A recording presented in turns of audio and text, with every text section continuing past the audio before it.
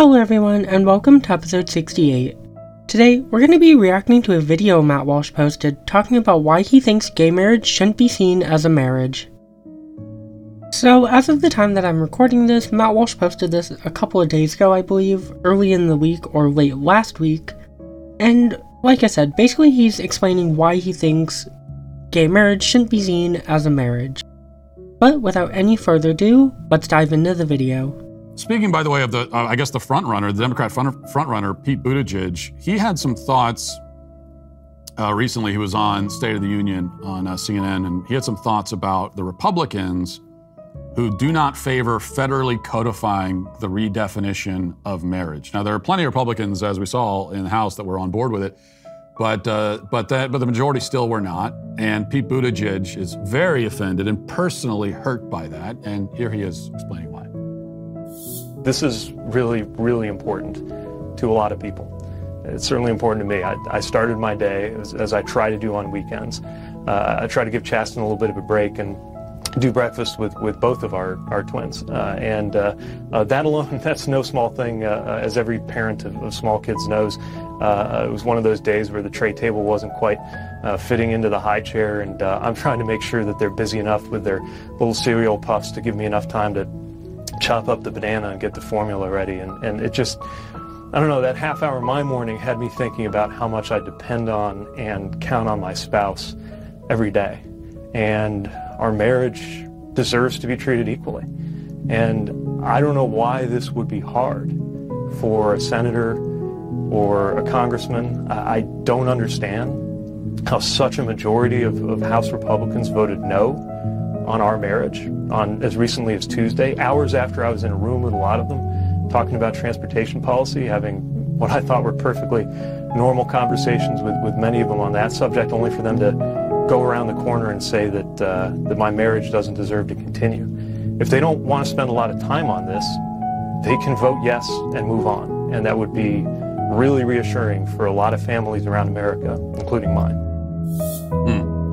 A couple of things here. First of all, this guy's such an egomaniac. I mean, they all are, but especially this guy. And it's even more grating with him because there's just no basis for his ego. Like, it has nothing to rest on, no accomplishments to rest on at all. It's like a small town mayor who runs for president, fails spectacularly, and then is given an appointment, a cabinet appointment for no reason other than the fact that he checks a couple of identity boxes. I love how he goes, oh yeah, he doesn't have any accomplishments to back it up. Well, literally a quick Google search shows that he has a fair amount of accomplishments. He graduated from Harvard. He graduated from Oxford. He was an intelligence officer in the United States Navy Reserve, and he obtained the rank of lieutenant.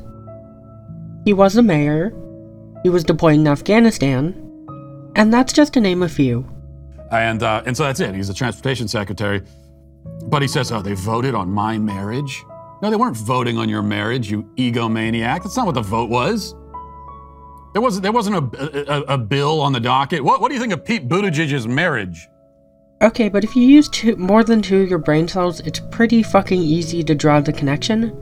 So, as I've talked about in the past few episodes, they recently had the vote to protect gay and interracial marriages in the United States, and basically, since Pete Buttigieg is married to a guy and is a gay man, therefore, if you vote against this bill protecting gay marriage rights, then suddenly, now you're you're affecting every gay marriage in the United States. Because now all of those marriages are going to be affected. Because if a gay marriage isn't seen as a marriage, then suddenly, again, you're affecting every gay marriage in the United States. It's like, let's flip the tables here for a second. Let's say that LGBT folks proposed a bill saying that straight marriages shouldn't be seen as a marriage. But using your argument, then conservatives would be like, oh, but now they're affecting my marriage, they're affecting my rights and all that shit. But we could argue, oh, but we're not specifically saying, we're not voting on Matt Walsh's marriage. No, that's not what we're saying. you see the problem here, because by outlawing, in this case, straight marriage, that affects every straight marriage. The same is true for outlawing gay marriage. You're affecting every gay marriage in the United States. No, specifically, it's about should the federal government redefine marriage? Should we codify the redefinition of marriage on a federal level? That was the question. But again, this would affect every gay marriage in the United States. So, Pete Buttigieg has all the fucking rights in the world to be pissed about this by saying, this affects my marriage. That they were answering, and some of them said no, as they should have said. Imagine being such a piece of shit that 2 men or 2 women getting married makes you pissed off. Fucking imagine. And by the way, the people who answer no to that, well, there's a number of reasons why you might answer no specifically to the question of should the federal government codify. But for the people who are critics of the whole, of the redefinition of marriage on any level, they're not saying that your marriage doesn't deserve to continue. What they're saying is that your marriage can't exist because marriage is a particular thing. Well, to a certain degree, because typically when you think of marriage, you think of 2 people who are becoming spouses to each other. Typically between a man and a woman, yes, that is true. Historically, that is the dominant trait because LGBT people have been seen as basically abnormalities to society. But the point is that yes, it's typically between a man and a woman, but that doesn't mean that is all it should be. Because when we think of marriage, it shouldn't just have to be X, Y, black and white. That's what it should be.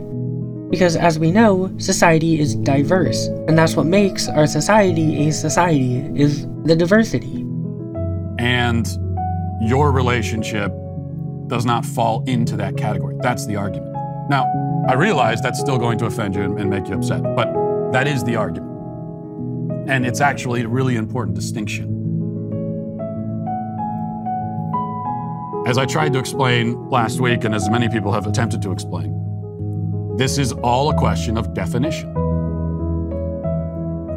And the idea for thousands of years is that marriage, by definition, is an in-principle procreative union between a man and a woman. And it serves as the foundation of the family, which serves as the foundation of human society. That was the answer. That was the definition. That's what it was.